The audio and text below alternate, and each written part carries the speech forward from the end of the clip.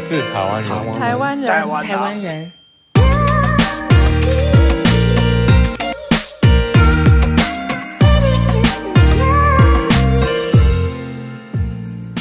Welcome to Taiwan Yuan, where you'll hear stories of Taiwanese innovators, makers, and advocates. You can now support this project on Patreon and help me think of questions to ask us. I'm your host, Cindy. Today we're meeting with the one, the only, Audrey Tang, Taiwan's digital minister, my personal hero. Audrey and I cover social innovation, Taiwan's COVID response, plus why it was so effective, and what makes Taiwan's democracy so special. Let's get into it. Hi, Audrey. Tell us about yourself and your connection to Taiwan. Hi, I'm Audrey Tang, Taiwan's digital minister in charge of social innovation, open government, and also youth engagement. I was born in Taiwan in 1981, and nowadays I'm in charge of the national action plan of the Taiwan open government effort, upon which, of course, we fought the pandemic off with no lockdowns and also for the infodemic off with no takedowns. And we have this campaign called hashtag Taiwan Can Help, where we share this Taiwan model with our international friends. Yeah, I was just learning from you that Taiwan Can Help. I thought it was driven by the government, and the President Tsai led that donation of masks to other countries. But it turns out you were saying the citizens got involved too? That's right. So in social innovation, we say it's everyone's business with everyone's help.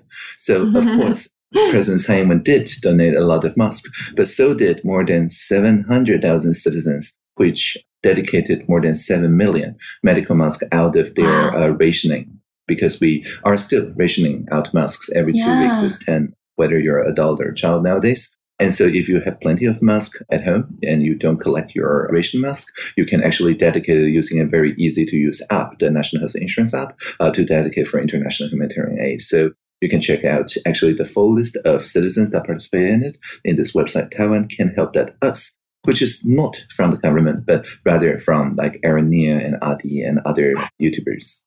Yes. I love the community. Oh. You were part of the Sunflower Movement. Mm-hmm. Can you share with the audience what was happening during that time and how you got involved? Mm-hmm. Sure. So it was a pretty large demonstration with 500,000 people on the street at one time and many more online.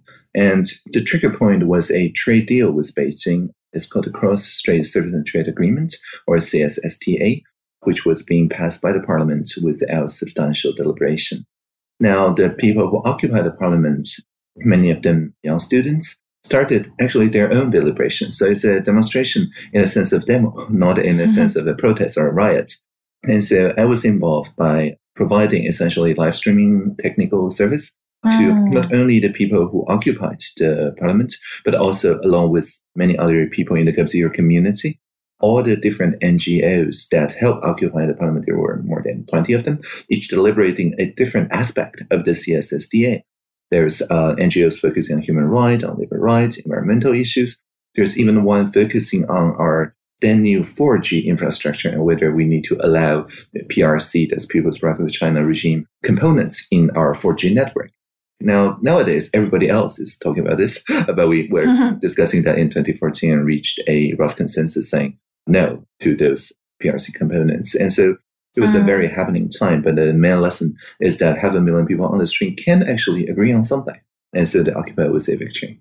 Was it the first demonstration you were a part of? No, actually, I think not even 2 weeks before the Sunflower, there was another very large parade in the protest of the then new fourth nuclear plant. And we were also there to provide broadband communication. And I remember it was raining very hard that day. And so the turnout, like people who could actually walk to the end of the parade, is actually arguably smaller than what the organizers imagined. But many people still care about this issue, so they watch live streaming. Now, in early 2014, live streaming is very much a new phenomenon. And so people really want to feel that they were there. And so we also helped setting up the live streaming technologies for those demonstrators.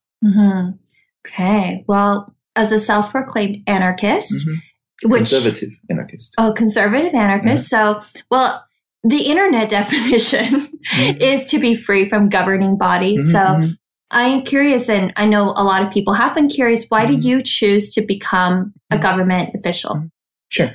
So I call myself a lowercase minister, meaning that I mostly create common values out of different positions, but I never gave a single order as a minister. Neither did I take order from anyone. So by voluntary association, people learn to see that it's not just about a top-down, lockdown, take-down, shutdown way of governance when it comes to the pandemic or the infodemic. Maybe the internet norms, which is a very Taoist norm, which what we call rough consensus running code, is actually a superior model to tackle those very complicated problems. Because otherwise, people do not have a good first-hand experience on why to wear a mask, wash your hands, and things like that. And the only way to do that is not to impose very heavy fines, but rather to explain the science and then come up with very cute dog memes that says, wear a mask to protect yourself. And once that idea was spread to a sufficient amount of people, you do not actually need a top-down order, and people will actually wear a mask all the time to protect their own face from their own hands. I call myself a lowercase minister. The lowercase means that I mostly just listen to people and give such advice, but I do not give people orders, and I don't take orders either. That was the point. And I noticed that I think somewhere it says without an office as well. That's right. So I have, of course, this place where we're recording this podcast in, but most of the time, if not, I'm not touring Taiwan. I'm in the Social Innovation Lab, which is in the heart of Taipei City. And it's a park, actually. We tore down the walls so anyone can walk in. So next time, if you come to Taipei, do visit the Social Innovation Lab. What happens in the Social Innovation Lab day to day? So we have international visitors. I think this is the mayor of Prague City and Zdeněk Hryb. And we also have a lot of communications with people around Taiwan. So I tour around Taiwan during the social innovation tours, and I talk with local people while connecting through two-way telepresence to the 12 different ministries people in the Social Innovation Lab. So just by going to the Social Innovation Lab, they can connect to all the different social innovation units around Taiwan and actually participate in a face-to-face-ish meeting with the local community and local people to make sure that there's sufficient bandwidth both ways to make account of all the related policies and so on. So for example, co-ops, social entrepreneurs, people who are in the local but have a really good idea that's worth spreading, this actually makes it possible for them to reach the central government very quickly and in a very uncompressed form. So most of the people in the Social Innovation Lab are not from the government? No, they're not. They are, at any given time, maybe 30, 40 different teams working on any of the SDG goals or startups and things like that. So it's like a small incubator, but anyone can also run events there. In a lot of the talks and tours you've given, you've talked about the importance of trust for building democracy. How do you help citizens trust our government? I don't. I help the government trust the citizens. I love that. I mean, the citizens are free to trust anyone, and we're not interfering with that. But when we talk about social innovation, the public service need to trust the citizens. For example, when we're rationing out the masks, as I mentioned before, nowadays it's 10 per 2 weeks. We really want a way for people to trust each other and for the government officials to trust that there's nobody like stockpiling or hoarding the masks and so on. And it just so happens that there was a person named Howard Wu from Tainan City who invented this map on which you can see the live availability of medical masks in each and every store, and colored green if there's still some in stock, and color red if it's almost gone, right? So you don't have to queue in vain. You can go straight to the pharmacy or convenience store that still have some masks. Now, imagine if it relied, as it did initially in the beginning of February, the citizens' input on crowdsourcing. Then the numbers may be accurate, it may be inaccurate, so the trustworthiness will fluctuate, depend on the availability of volunteers. But I talked then to the head of cabinet, to the premier. We talked to the National Health Insurance Agency, and we dedicated through open data every 30 seconds an update of the real-time availability of the pharmacy's medical mask stock and published it as an open API to Howard Wu and many other civic technologists. And so because of that, when you're queuing in line, you can actually check in real time the person queuing before you, how many masks did they actually buy? And so the pharmacists, of course, earns a lot of trustworthiness because they keep the system running. But so did anyone procure some mask from the nearby pharmacy because they are, in essence, part of the national auditing team, right? It's participatory accountability. So this is what I mean by trusting the citizens with open data and API. Mm-hmm. And that's just such a great example of, obviously using technology to solve the COVID issues, but also government and citizens working together, in my opinion, right, to provide data, which is mask availability and distribution. That's so important to both parties. Yeah. So more about that. Taiwan did become famous for its COVID response in 2020. What do you think were the key components of Taiwan's success? I summarize it as 3 pillars: fast, fair, and fun. So I talk a little bit about rationing with the fairness part, but the fun part is also very important. We have a national spokes dog of the central epidemic Monsanto. The name is Zongchai. And so, I didn't know that. Right, so it's a Shiba Inu, very cute. And the Zongchai is, as you can see here, reminding you to buy some masks. But why would you buy some masks? Well, a mask protects you against your own hands, right? And wash your hands frequently. Now, this is a very good message because it doesn't appeal to altruistic intentions. This appeals only to rational self-interest. Yeah. Like, why wouldn't you want to protect against your own hands, right? So this also makes this very easy to spread, and really because it's very cute. And also social distancing, for example, when you're indoor, please keep 3 Shiba Inus away. When you're outdoor, keep 2 Shiba Inus away. And again, you probably cannot unsee this after you saw this, right? So this again makes a great impression and it's translated to many different languages. So the fun part, which what we call humor over rumor, is also very important. But also, of course, and rightly so, attributed the main reason why Taiwan did so well is that we acted pretty much before anyone else. Yeah. We acted last January, right? So that's 1 year ago, right? So on the 1st of January, we already started health inspections for flight passengers coming in from Wuhan. And that's thanks to the whistleblower, Dr. Li Wenliang from Wuhan, whose social media post made the rounds in Taiwan, in the Taiwanese equivalent Reddit, PTT. But of course, Dr. Li's message was silenced in Wuhan for a while. So he did save the Taiwanese, even maybe not a lot of Wuhan people. Okay, so going back a little bit to, you mentioned GovZero in the sunflower movement. Right. So what is GovZero? How was it first formed and what has it become today? Sure. So GovZero, broadly speaking, is a domain name. It's a domain hack, right? It's something that people registered. A lot of them were, and still are, my very good friends, around the end of 2012. And the domain name G0V.tw basically says that for any digital service that's done by the government, which always ends in the gov.tw, the civil society can do better.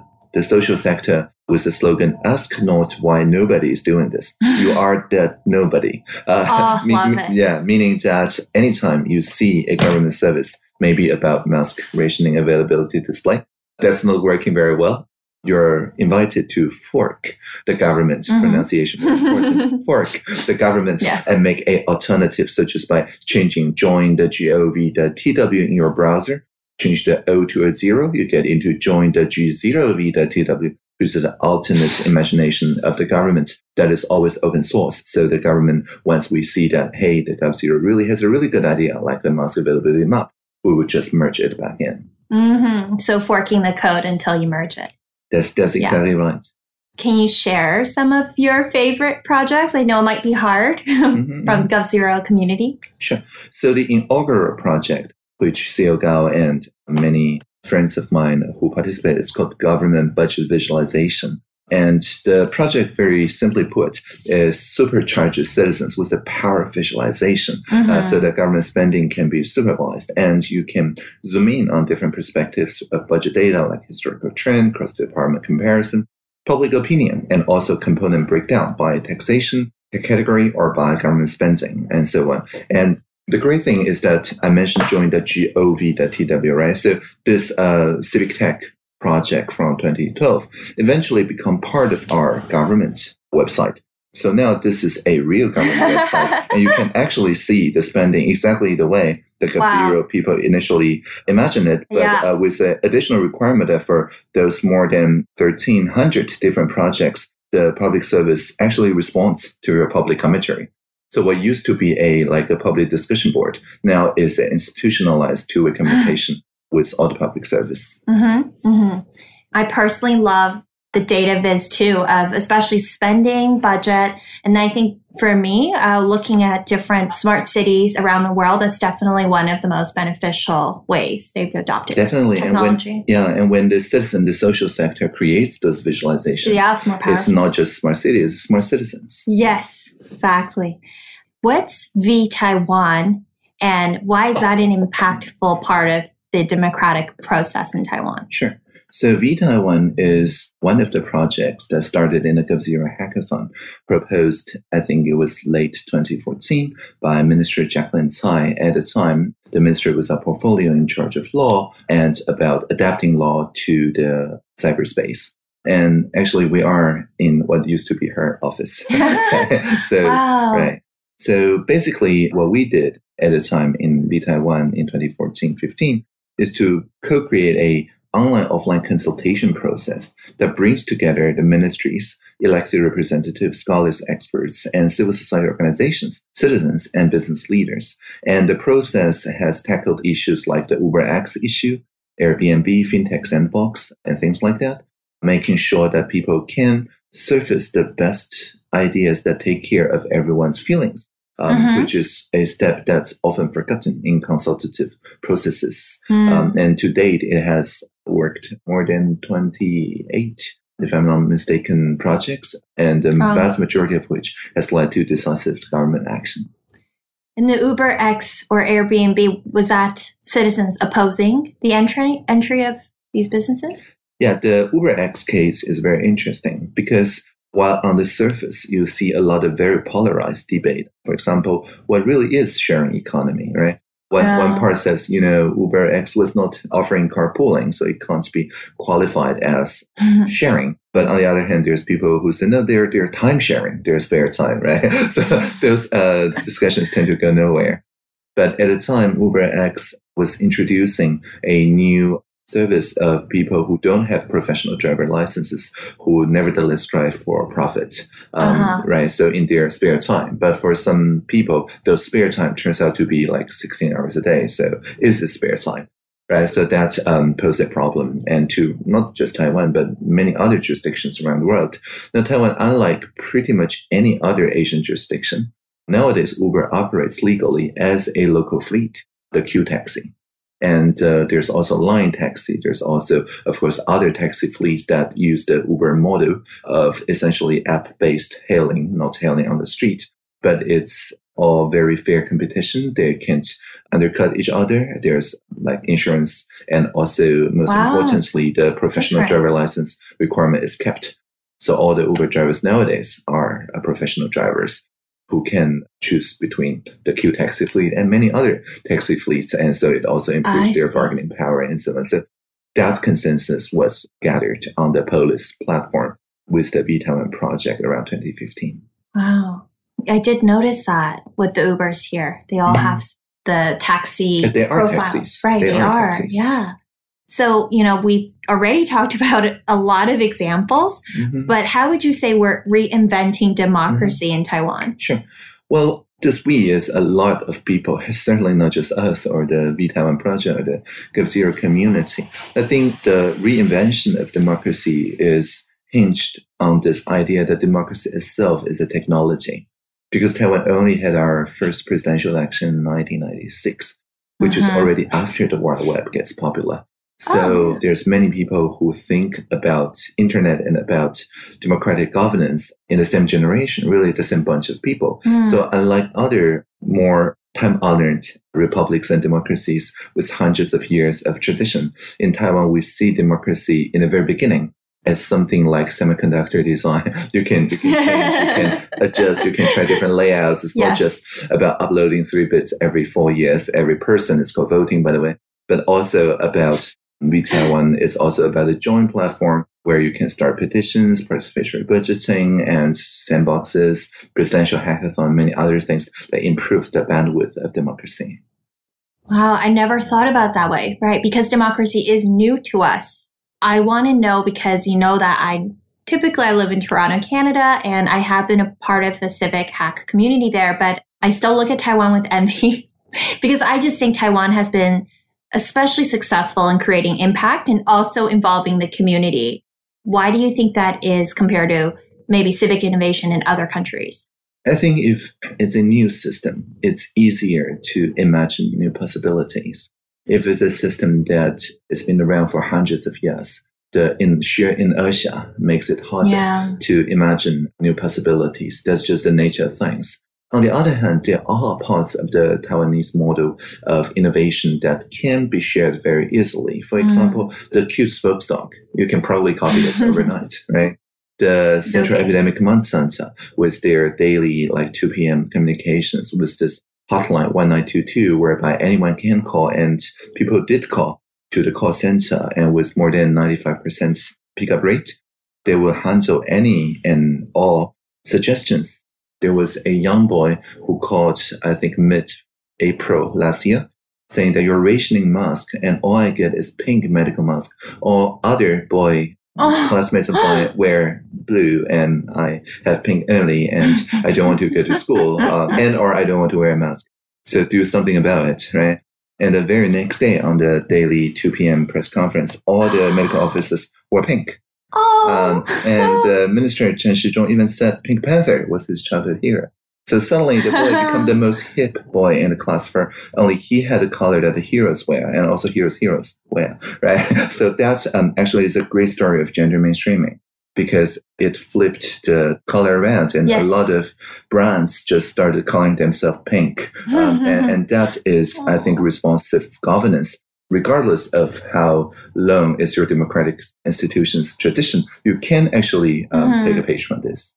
Yeah, wow. And one thing I want to ask you around the assumption of Taiwan's success is a lot of people think it's because of its smaller size. And I think in some interviews, people have asked you about that as well, which is, can what's been done in Taiwan scale is sort of like the question people have asked. What do you think of size? Well, Taiwan only seems small because we have broadband as a human right.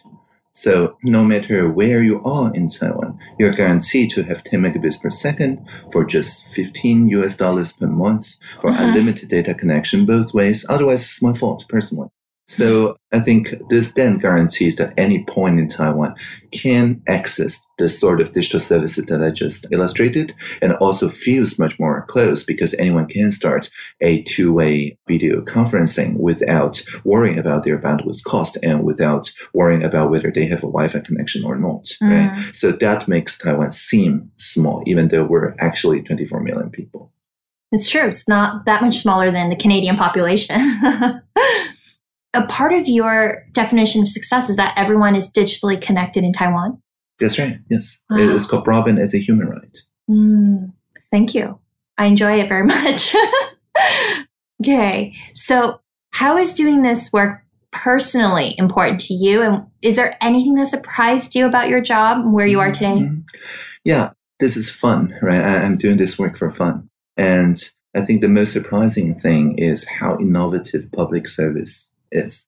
From the outside, before I worked with the government, I thought the most innovative people are maybe in the free software movement, in the open source communities, in the business sector, and so on. But it turns out that the current public service are every bit as innovative as the other sectors. It was just that the public service regulations and laws and norms prevented them from voicing out their innovations.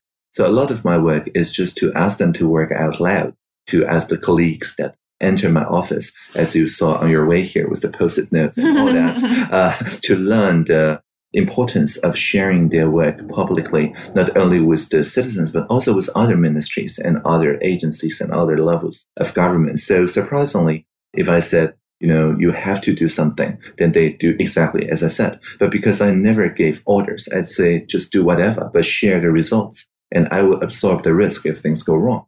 Well, people started proposing a lot of very innovative ideas, including the Qt dog. So you took away this perception of risk for them to be free. Yeah, if it goes wrong, it's all my fault. In general, how has your relationship with Taiwan changed? Yeah. With the COVID, I think a lot of people saw that Taiwan is really a great place to not only enjoy a healthier life, that you can go to the Pride Parade. My friends are not surprised about the Pride, but they are about the parade. So there's a record number of I think almost 2,000 people now getting the Taiwan Gold Card, which you can check out at taiwangoldcard.com, which is essentially you can bring your family, enjoy health insurance, and stay without having to work or invest in a Taiwanese company. We just want talents here. And there's a record number also of more than 250K people who lived abroad now returning to Taiwan within the past year because of our COVID success, right? So all this resulted in a different relationship. Like Taiwan used to be a place that's more focused on hardware, like the Taiwan Semiconductor, and less so on software and services. But now it's seen as a very large hub about not only AI, but all sort of digital transformation and services and so on. And a truly transcultural place, not just our 20 national languages, but also a lot of people from all over the world now just working in their original work, no matter where it is, but choosing to live in Taiwan. In the same vein of you mentioning, the 250,000 people who have come back to Taiwan, I definitely see this fire in the Taiwanese people, locally or abroad recently. And what advice would you give them for people who want to be more involved in Taiwan's future? First of all, if you don't yet have a gold card, get a gold card. Check out taiwangoldcard.com, especially if you work in the arts or in the science and technology. The requirements is now so relaxed that you're practically, especially the science and technology regulation now say, if you have the potential to contribute to science and technology, then you're eligible, which is like pretty much everybody. Right? Potential. I love Anyone who has the potential. So you just have to believe in yourself first. Yeah, exactly. So apply for a gold card if you don't have one. And also think about the community in Taiwan, not just like traditional people living in Taiwan, which is a great community to tap into, but also the expats, the people in the Formosa, and many other communities, which starting this year, actually their residence certificates, their resident cards, where we call the ARC, the alien residential cards, are now renumbered to match the national ID number, so that on the second letter, it's no longer a letter, it's a digit, like the Taiwanese national ID. So this is part of the campaign that I call also Taiwanese. So you don't have to give up your original passport. You don't have to give up your identity if you're a citizen of another country, but you can, with Gold Card and many other measures, become gradually also Taiwanese. So just kind of focusing on you a little bit. You're a transgender woman in Taiwan. Can you share your journey with us? Sure. So I went through two puberties, right? Once when I was like 12 or 13, I never developed quite so much as other adolescent boys.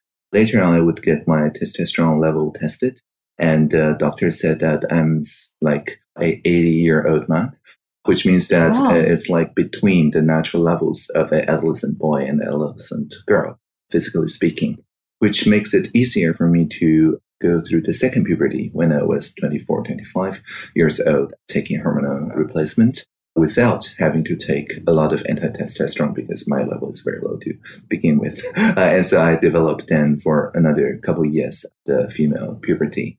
So in my mind, I don't have this like category, like half the population is closer to me and half the population is farther away from me.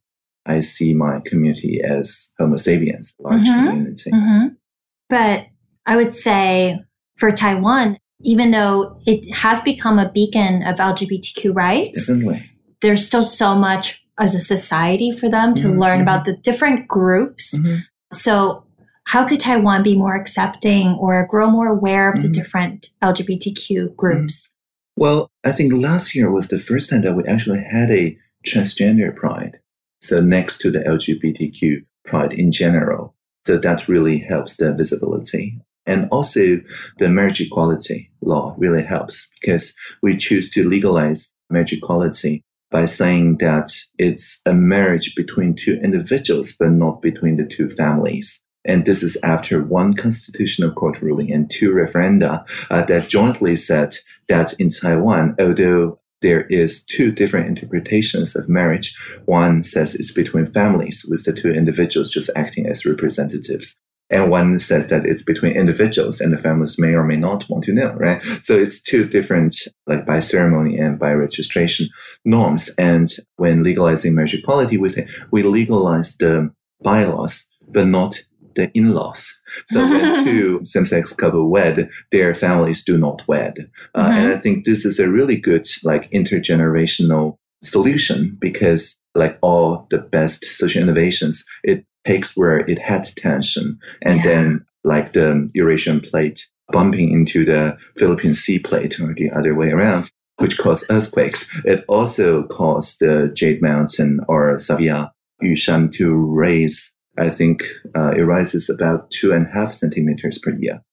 And so this higher vantage point, like legalizing the marriage by marrying the bylaws but not the in-laws, it created a new vantage point, like I like to call it the upwing direction that makes the generations closer to each other by respecting their own positions and each other's positions while creating new values. And that will also help everybody to be more accepting toward everybody else. That was a poetic description. We've just entered 2021.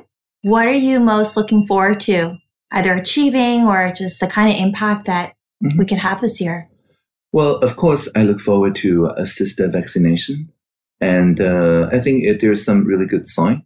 Not only is the domestic vaccination research and development going quite well, but also the AstraZeneca procurement seems to be quite successful. And what's more is that last year, around the end of last year, there's a record number of people who volunteer to vaccinate against the seasonal flu, which means that there's a lot of people really waiting very eagerly to get vaccinated. And so, I'll probably do whatever I can help to make sure that the experience of getting vaccinated is smooth and also secure. If you're curious about Taiwan's impact during the COVID-19 pandemic, you can check out taiwancanhelp.us. Or if you want to learn more about GovZero, go to g0v.tw and see the latest projects from the civic tech community. Remember to rate, subscribe, and support us on Patreon. Thank you for listening. Taiwan 加油!